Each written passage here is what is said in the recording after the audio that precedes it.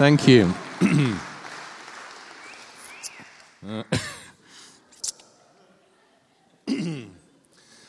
Hello. It's very nice to be with you, and I have come with the people from my church. We're trying to lend out to other people. You can do the maths on that. But my name is John, and I want to begin by saying how fortunate I think you are to have Mike and Bex as leaders. I've seen a lot of church leaders over the time. I know I look remarkably young, but I'm actually slightly older. And basically, I've rarely met people with such integrity and such desire for the things of God. And so I'm happy for you that you have them as leaders. And I'm also, in your debt as a friend of yours, for everything that you've done to help and support Jenny and I. So basically, you'll be glad to know that I'm excited. Are you excited with me? You have no idea why you're excited, do you? That's such a thing church leaders do, isn't it, to churches? And it's such a thing churches do back to church leaders who are speaking. I am going to tell you why I'm excited, and it's quite likely that you will not be excited by what I'm excited about. It's possible that some of you will be, but I'm guessing some of you won't. That's the way it is. So I'm excited about something that happens every year in my church at this time. And we do our own version of Alpha. It's called the Life Course, and we've been doing it forever. It starts a little bit further back from Alpha, but it's basically the same thing. And as a prelude to that, we have a Life Course dinner. And every year, it's part of my role to try to encourage our church to invite their friends, much as Mike is doing now. And this is actually the most exciting part of my job, bar nothing, like, for example, meeting people in a dark room or planning meetings or PCCs, that kind of thing. So basically, not only do I like that, but I am odd in various different ways. I'm actually statistically odd. Somebody gave us some kind of gift identification course from America, and it identified that people like myself are actually in a tiny minority in the church. But that is not a surprise to me, because I experience myself to be quite odd in church. And as I drone on, you think to yourself, he's a bit odd. A, you'd be right, and B, you'd be right. So basically, I am a little bit unusual because I really, really like the evangelistic thing. I don't pretend to like it, I actually like it. I used to be an atheist and basically was converted from extraordinarily drab atheism and a sense of meaninglessness and fear that my life was just going to go on from one thing to the next with no overarching purpose or meaning. When I encountered Jesus, I had an extraordinary experience of Jesus after a lot of going forward and backwards. So I was quite impressed by the Christians I met, but I would never have admitted that because I'd done religious studies O-level. And if you've done religious studies O-level, you will know that you know everything there is to know about the New Testament. So I knew everything there was to know about the New Testament. I'd done a crash course in why it was one big fairy story. I believed it was a big fairy story. Just to make sure that everything else was a fairy story, I studied all the other religions as well. And guess what? They were all fairy stories too, as far as I was concerned. Had a little go at the occult, nothing. And so basically when I went to Oxford to study law, I was well and truly a rational skepticist, and that's not a word, and basically a rational skeptic, and basically I was out of there on the religious front. It's all, you're playing with large imaginary fluffy bunnies, guys and girls. So that's what I thought, but the Christians had a certain something. They had a certain compelling little something, whatever that was, a sense of peace or whatever it was, and it drew me to them. But I would never admit it. I used to abuse this one guy every time I walked past his door because he was a Christian, saying Charles Warren is a moron because he was a Christian. I sometimes disturbed prayer meetings where they were praying for me.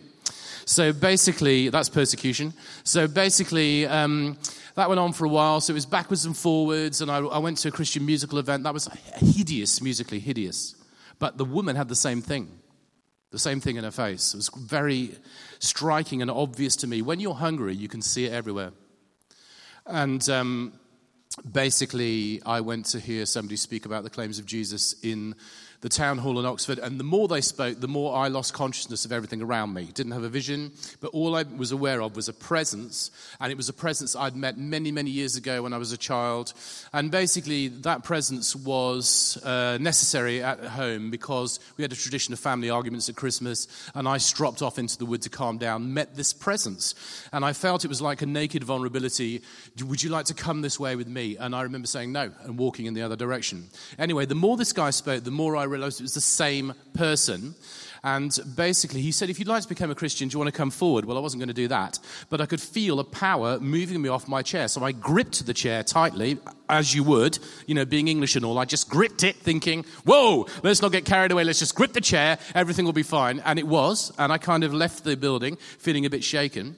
Went home with my friend who'd invited me, who was a Christian. He was actually going to be ordained. And he said to me, because we had an argument on the way home, and I think being a Christian, he was uncomfortable with arguments and all, he said, why don't we pray together before we separate? And I thought, that is very odd. But anything, it's been an odd evening, right? So in for an odd penny, in for an odd pound. So we went back to my room, sat in a couple of chairs, and he prayed something out loud. And as he prayed out loud, this presence filled my body. And I basically started to shake, and I started crying, and I started speaking in another language, which was a bit of a shock for him because he didn't do any of that stuff. And basically, he didn't believe in any of that stuff, but undeniably it was happening to me in his presence. And basically, I was filled with a massive, massive desire to read the Bible. I could not put the Bible down. It was like the best book ever written. It's like a massive page-turning, the book, the Bible. Just give me the Bible. I was like a pregnant woman with a food fad. Please, could I have more of the Bible? When I was doing law, which was incredibly dull, don't ever do law unless you are incredibly dull. Anyway, basically, no, I don't mean that. Mike did law.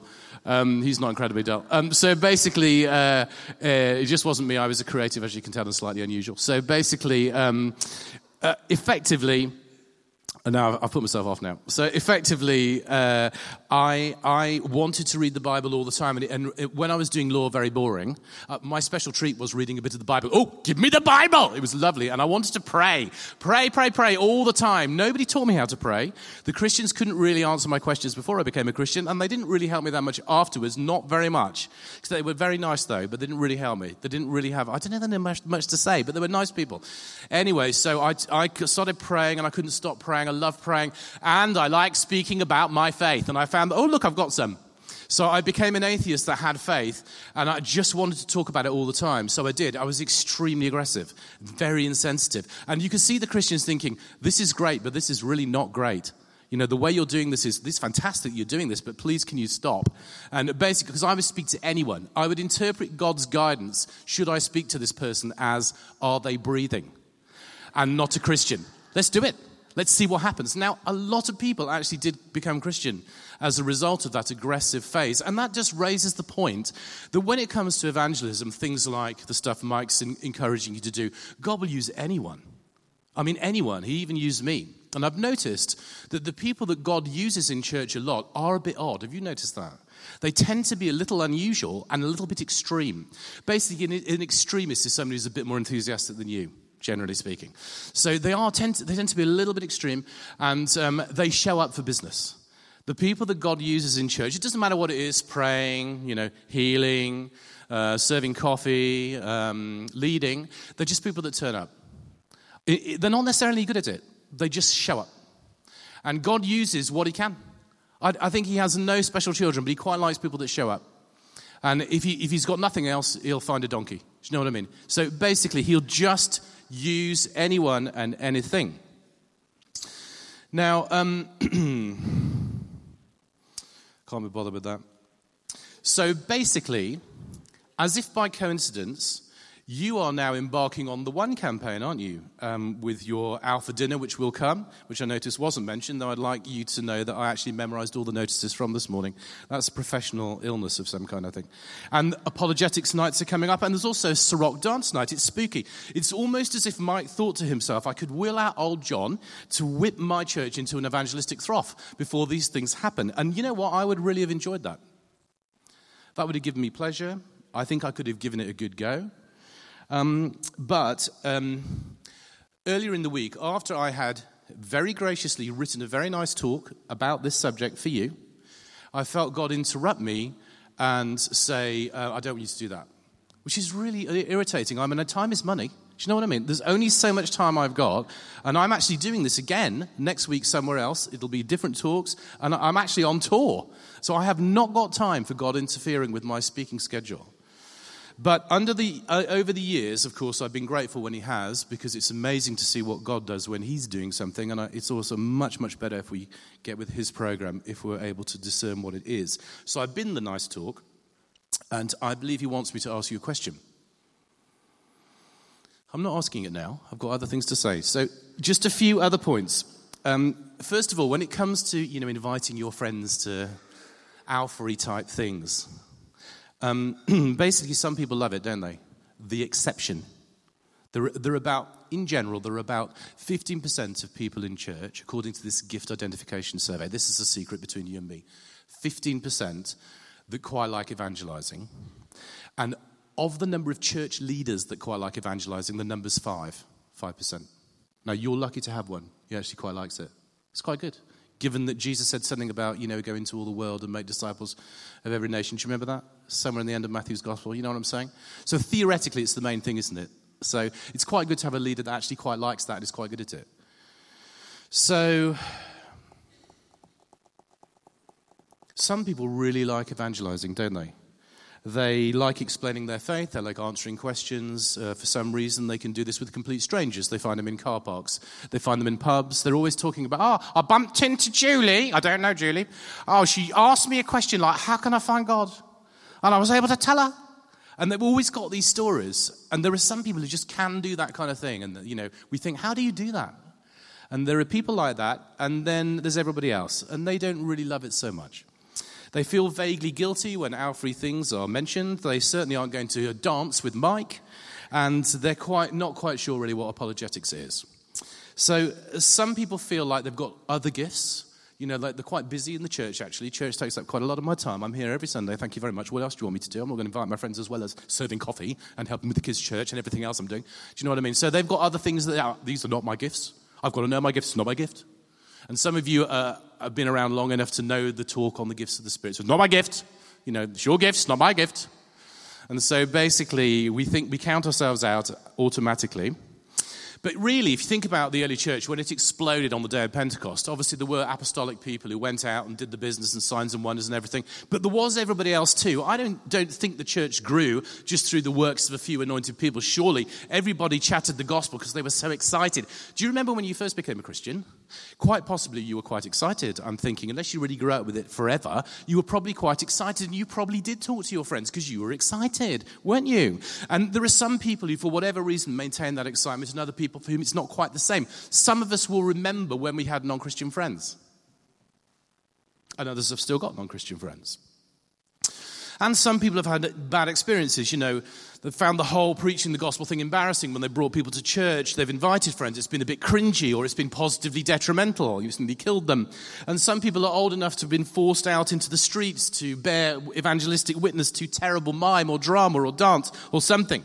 So basically, the stats say that 10% of Christians actually evangelize, 10% pray, and 10% give money. And that raises the question, what are the other 70% doing? Unless, of course, it's the same 10% that evangelize, pray, and give money, in which case you're asking yourself, what are the other 90% doing?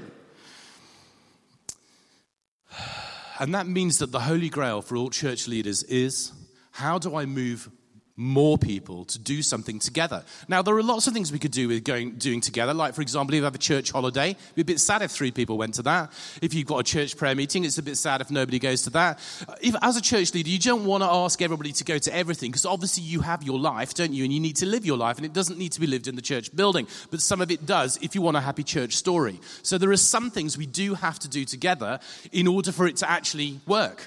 And so basically our sort of dream is, when we want to move a larger number of people to do something, how do we do that thing? That's our sort of thing that we constantly think about. And I've alluded to some of the reasons why it's difficult. And in general, I blame the church experience people have, not the people that come, the church experience they have. In other words, if it was more exciting, you'd be more excited, right? That's the way it is. If you're actually excited about something, a book, a film, anything, you talk a relationship, you talk about it, don't you? You can't stop yourself. You love it, and you want everybody else to share in your excitement. And that's what it means to be human. So I deduce that, generally speaking, including my own church, generally speaking, people are not that excited about the context. If they were more excited, they'd actually bring more people. So I blame people like Mike and I. I blame the leaders of the church who set the tempo for the church. I don't blame the people of the church. My calling is to love the people of the church. I love the people of the church, not all of you, obviously, but I love you generally, the people of the church. And no, my job is to love the people of the church, and it isn't fair to blame or shame the people of the church except its leaders, so I will do that. But I want to talk about this question that I think God has, and you judge for yourself whether you think this is from God and for you. So that's not my job. My job is just to do what I think God wants me to do, and yours is to weigh it and test it and see what you think. So I've just got a simple question, which is this. Have you got a song going on? Have you got a song going on? Just going deeper, going beneath the superficial reasons why people might not want to speak about their faith, I want to ask a deeper question, which is, have you currently got a song going on? This is what David says in Psalm 40. He lifted me out of the slimy pit, out of the mud and mire. He set my feet upon a rock and gave me a firm place to stand. He put a new song in my mouth, a hymn of praise to our God. Many will see and fear and put their trust in the Lord. So notice the connection between a song going on in David's heart and other people coming to put their trust in his God. People who actually evangelize have a song currently going on. They find it so beautiful, indeed, they're so passionate about the quality of the song that they have to sing it to other people. They've got a song going on. Here's another way of asking the question, is there a song going on? Can you hear the song that's always being sung? Can you hear the song that's always being sung? I know that, like me, you regularly study the book of Zephaniah. It's not actually in the Quran. It's actually in the Bible, in the Old Testament. And this is a beautiful verse from Isaiah 3:17. Nobody reads anything else in Zephaniah. The Lord your God is with you. He's mighty to save. He will take great delight in you. He will quieten you with his love. He will rejoice over you with singing. The Lord your God is with you. He's mighty to save. He will take great delight in you. He will quieten you with his love. And he will rejoice over you with singing. Which means that God is always singing his song over you and I. But the question is, can we currently hear him? Is there a song going on? Can you hear the song of God that he's always singing over you? I'd like to explore the question, if it's okay. Why do we cease to hear that song? Why does that song become like a foreign language? When we used to know it, when we used to know the tune and the words, why do we stop singing that song? Why does it become so hard to hear? What happens? I just want to touch on two common causes of songlessness, if that's okay. And I know that I am raising deep things. This morning, after I spoke, a lot of people came forward to identify with what was said, and did it very courageously. But you've got to be able to bleed in church, got to be able to bleed in hospital, and you've got to be able to cry in church. You have to be able to process your life in church. Otherwise, what are we doing? Shouldn't we be playing golf? It's been a beautiful day today. It's still quite nice. You could be playing tennis. It's still light. Watching the television. It's not a club, is it? This is a place of transaction, surely, between ourselves and God. So, two common causes of songlessness. First of all, suffering. Suffering. Now, suffering doesn't necessarily lead to songlessness. My mother was diagnosed with cancer after I'd been a Christian for a year. And she was my best friend as well as my mother and the rock of my family, really. And it was a huge loss to me to lose my mother, especially at that age. But I can honestly say to you that the experience of my mother being diagnosed and eventually dying was the most spiritually productive time of my Christian life, and it established my faith on a sure foundation. Now, that's not because suffering is good for you. It is because I chose to turn to God in my suffering. I chose to see God as part of the solution, not as part of the problem. I spent no time asking God why he had allowed this or why he had done this. I spent my time throwing myself upon God. He was my main grieving partner. I went through all the stages of grief with God as the person I mainly spoke to. And the result was that God spoke to me again and again through the Bible and also through amazing prophetic words. But God consoled me. He showed me his reality. He showed me his presence in the worst thing that could possibly happen in my world. So the result was, because I came through it with God, so close to God, basically it established my faith and did no harm to it at all, despite the human loss. And I'm not denying for one moment that there was huge human loss. There was.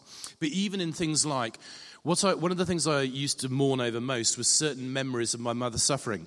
And when I was crying and talking to God about it one day, he said one of the most profound things I've ever felt him say by his Spirit, which is, of all the dimensions of grief, that is over. She's not stuck in a moment. She's not still going through that particular experience. That has finished. You know, she's with me in heaven. It's finished. It's over. So you do not need to replay that in your mind as though that's still going on, because it's not still going on. It's finished. And that was very consoling to me. And I've said that to many bereaved people since. And I say it to any of you who are suffering in that way as well. What hurts is suffering without the consolation of God's presence. And, you know, I find often Christians don't believe that God is part of the solution as opposed to part of the problem. They blame God when they suffer. They think, why has God allowed this to happen to me? If there was a God, surely God would not allow this to happen to me. I would say that's a very childlike view of God, that really I'm the center of the world and bad things will not happen to me because I believe. But look, we follow a crucified God, don't we? We follow a crucified God. Now, it doesn't take much imagination to think if we follow a God that was crucified, and look at what happened to his first followers, it is quite likely we might suffer. See what I'm saying? It's also obvious that God does not take away from us as people who believe the normal experiences of suffering. You know, if I put my hand in the fire, it will still burn. If I am an idiot and behave like an idiot, which I have regularly done, I will hurt myself by my own behavior as well as other people. If other people behave as idiots, which they have regularly done, they will also hurt me and other people. And God does not take away illness. He does not take away death. Now, I'm a charismatic first, second, third, fourth, and fifth, but nevertheless, and I pray for healing, but still, many of the people I've prayed for have not been healed. Some of them have, praise be to God, but some of them have not. And therefore, I take it that God does not take away all the consequences of living in a broken world this side of eternity, though surely one day he will. But we live as though something strange has happened when we suffer. What God does promise is that he will be with us in all things. And I just want to say, emphatically, there is nothing in the Bible, certainly the New Testament, to suggest that God sends suffering to you. There are some suggestions of that in the Old Testament, but fortunately, we live in the completion in the New. If Jesus thought suffering was such a good thing, why did he spend all his time taking it away? Now, in the evangelical wing of the church, we have sometimes been taught that God is sending me things to refine my character. So now, can you imagine Jesus going amongst a group of sick people, and he finds Joe, and basically goes, oh, Joe, sorry, mate, I can't take away that sickness. I've done 25 paralyses today, but you've got to keep yours, because actually, do you know what? You need to learn a bit about perseverance.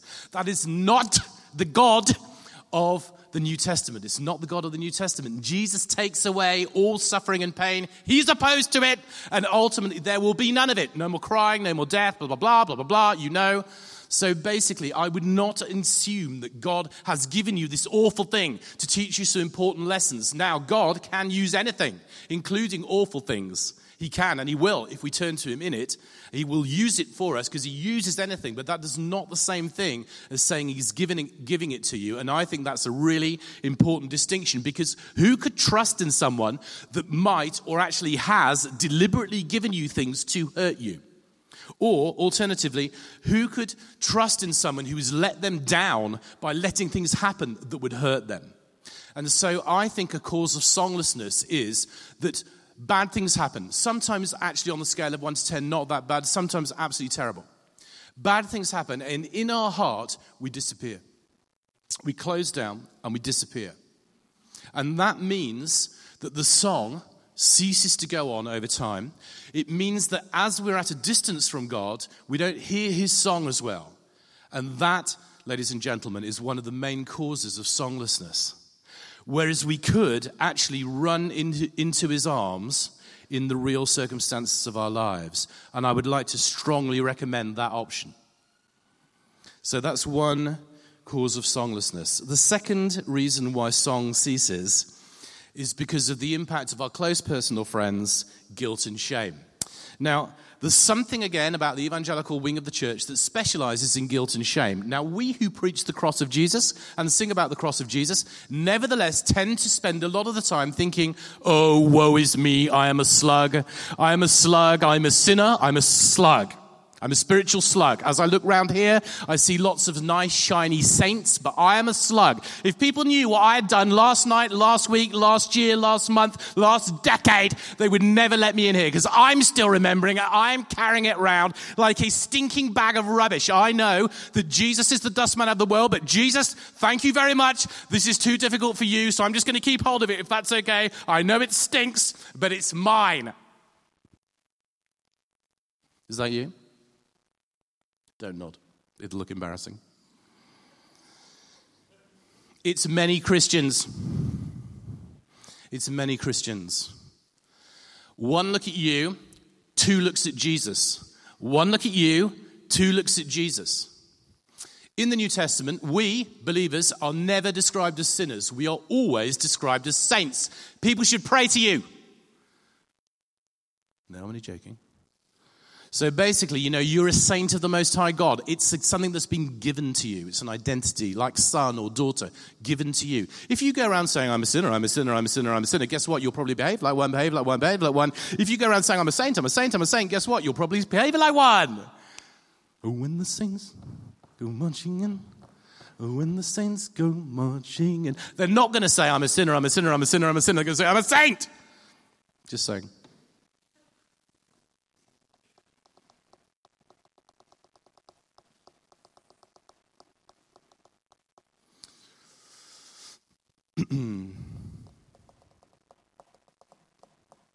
So I'd just like to tell you what I've been doing in recent months.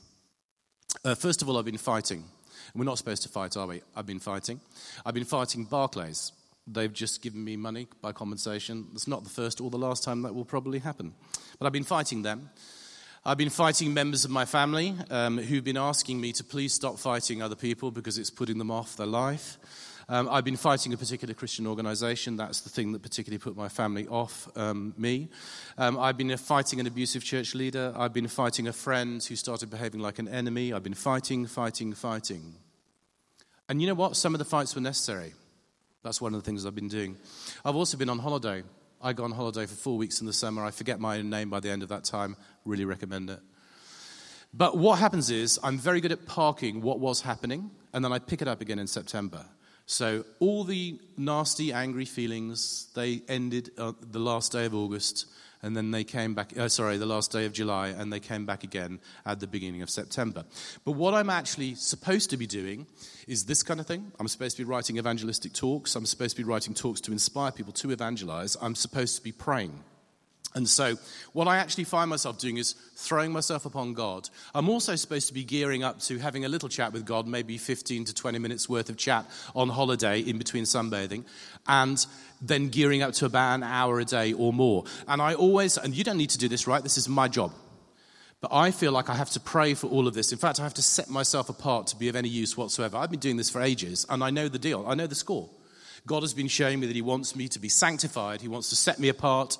And he wants me to set myself apart for the purpose he's called me to.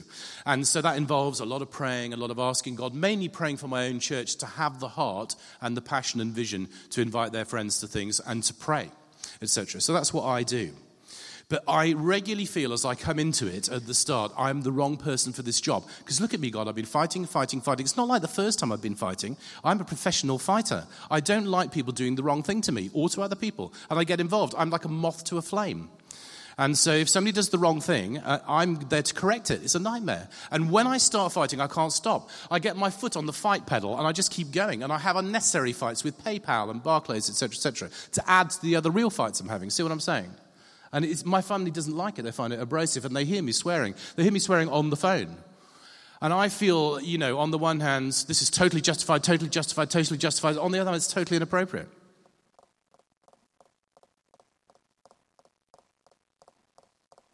So all I can do is come to God as I am with my real life in all its bloody, gory detail and ask God to meet me in this situation, to quieten me with his love and to sing over me again. And so what I'm going to do in the remaining few minutes is talk about the things that God, I believe, has been singing over me to help with the suffering songlessness and the shame songlessness. And I hope this will help you. So listen with your heart. I'm not going to sing it. First of all, Paul talks about not having a righteousness of his own, but of having the righteousness of God that depends on faith. This is Philippians 3, verses 8 and 9. Not having the righteousness of God that depends on faith. When we feel, as David did, that we've fallen into a slimy pit of mud and mire, and that we are no longer worthy to say that we belong to God, it is at that very moment that we are to remember that righteousness is a gift. We never establish righteousness, ever. Our performance doesn't do it. Keeping on track for a while with God doesn't do it. God gives us righteousness. It's his gift to us. And he gives it to wholly undeserving people. So when we fail, which we all do, sometimes spectacularly and sometimes not so spectacularly, but we all fail, the way back is always the same. It's to return to God and the free gift of his righteousness made possible through the cross. Isaiah says this of God's restoration in Isaiah 56, verse 7. These I will bring and make them joyful in my house of prayer. For my house will be called a house of prayer for the nations. Notice that restoration leads to the renewed song of joy, which leads to spiritual activity, in this case prayer. Notice that God is not like you and I. We blow hot and cold. We are faithless and faithful, and we need to repent. But in Numbers 23:19 we read, God is not a human being that he should lie, or a son of man that he should repent. Has he said, and will he not do it? Has he spoken, will he not fulfill it?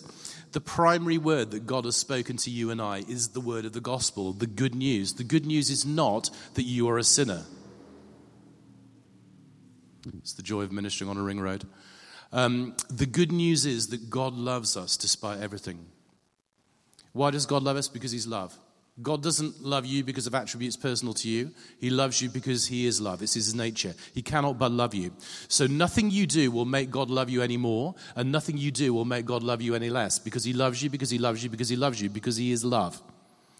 You can be a very good little girl, you can be a very bad little girl, you can be a very good little boy, a very bad little boy. God will continue to love you. His unrelenting love will come at you like a massive dog looking for something to lick. God is a God of inexpressible love. And he loves you all the time, even when you've utterly failed him. Now, that does not in any way condone our failure. Our failure hurts us. It hurts God, it hurts the people around us, and it does huge damage. But extraordinarily, it does not deter the love of God. The love of God for you is the same as the first time you looked in his face. The love of God is the same as the first time you believed. The question is, do we still believe it? Are we letting the song go on? Are we hearing that song that he's still singing? Or have we counted ourselves out of the game? I am saying that suffering and failure are the things that stop us singing. But once we come back within the sound of the song again, once we're hearing that song again, and once we're singing that song again, then we want to tell our friends, because we've actually got something to talk about. So I'm just saying, it is songlessness that leads to no witness at a deeper level. Listen to this. The Lord redeems the life of his servants. None of them who take refuge in him will be condemned. Psalm 34, verse 22. Oh, did you hear a few bars of the song there? Let me try again. The Lord redeems the life of his servants. None of them who take refuge in him will be condemned. There is no condemnation for those in Christ. There is no condemnation for those in Christ. Ready to receive the forgiveness of sins? I'm just going to chuck it out. Forgiveness of sins. Forgiveness of sins. Forgiveness of sins. Over here, ready? Forgiveness of sins. Forgiveness of sins. Forgiveness of sins. At the back, ready over there? Forgiveness of sins. Forgiveness of sins. How about you? Forgiveness of sins. Whoa! Forgiveness of sins. It's the most important thing I can say to you, and it's the most important thing you can say to me. That Jesus forgives us, and he continues to accept us, and it gives us an ongoing song. Listen to this. I have loved you with an everlasting love. Therefore, I have continued my faithfulness to you. I have loved you with an everlasting love. Therefore, I have continued my faithfulness to you, says the Lord. Jeremiah 31, verse 3. God's everlasting love drives him forward despite our faithlessness. Listen to this, Lamentations 3:22. The steadfast love of the Lord never ceases. Can you hear the song? Can you hear any song now? The steadfast love of the Lord never ceases. Few smiles. Thanks be to God. The steadfast love of the Lord never ceases. God has been singing these verses over me. He's been hearing my prayer. He's been making me ready, giving me a song to sing, and I'm singing it to you. To those of you who need to hear this same song so that you can be made ready. An Olympian sanctifies him or herself. They set themselves apart for the purpose of what we've just seen and what we're seeing in the Paralympics. And we know that that involves sacrifice, deprivation, motivation, determination, everything we have going in the same direction to win the prize. So I always say to my church at this time a version of, what if we were all to sanctify ourselves, give ourselves over to the evangelistic purposes of the church at this time of year? What if we all set ourselves apart for that? What would that look like? What would it actually look like to set yourself apart for this? Now, that is not the only thing the church needs to set itself apart for. There are lots of important things, but at this time of the year, here and in my church, it is the evangelistic purposes of the church that we're mainly focusing on. And you know, if it was other things, others of us would feel happier, and others of us would feel less happy because we'd be out of our comfort zone. But basically, I think a lot of the church is out of its comfort zone when it comes to evangelism, and yet we all know, although this church is full, and thanks be to God for that, there are many, many people that do not believe anymore. So we are crucial. We are an actual fire, and people could come and join us.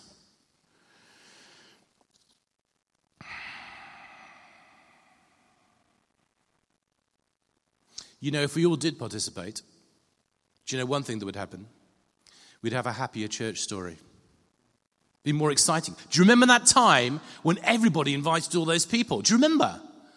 Now, I'm saying to my church, let's bring 400 people to the Life Course Supper. Now, that is a lot more than we've been bringing recently.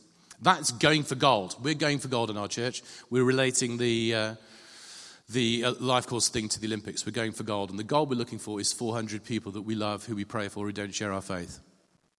Now, that's a stretch. But winning a gold medal is a stretch.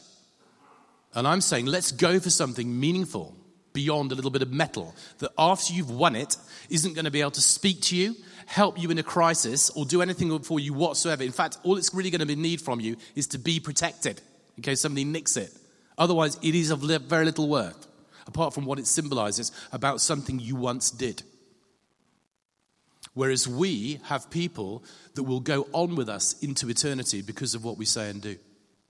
It's a very, very different level of achievement, in my opinion.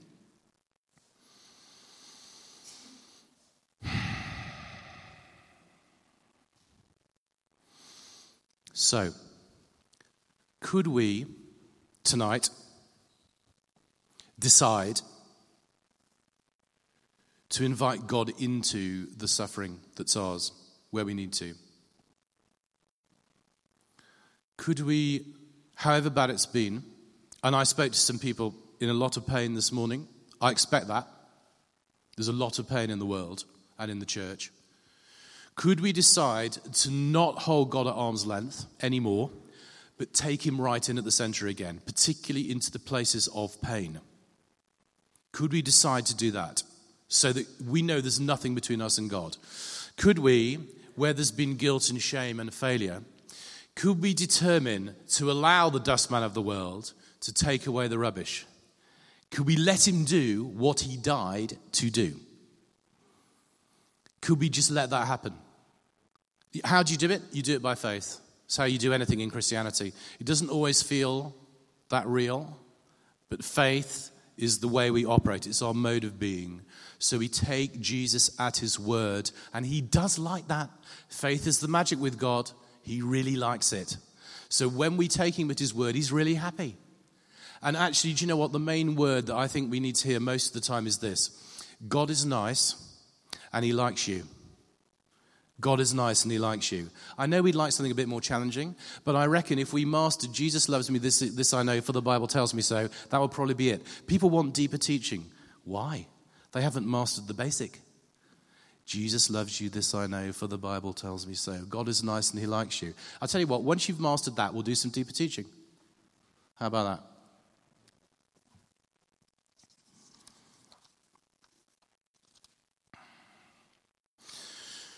So, would you like to stand?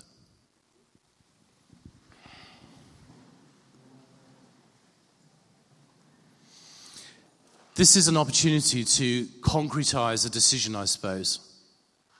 A decision to say, okay, God, I think I have kept you at arm's length for one reason or another, and I'd like you to come back in at the center. And I'd love a new song, and I'd love to feel that you're working in me to give me something beyond what I have at the moment. And so my suggestion is that to make it concrete, you might like to come to the front of the church. Now, I'd like you to know that I get paid the same amount of money, however many people come or do not come. We've got people who will pray for people. You don't need to say anything. So if you come forward, nobody's going to embarrass you. They're not going to ask you for the details of what you're praying about. You just stand there and they pray for you. And I have found over the years that this is much more effective than me saying a little prayer at the end of my talk.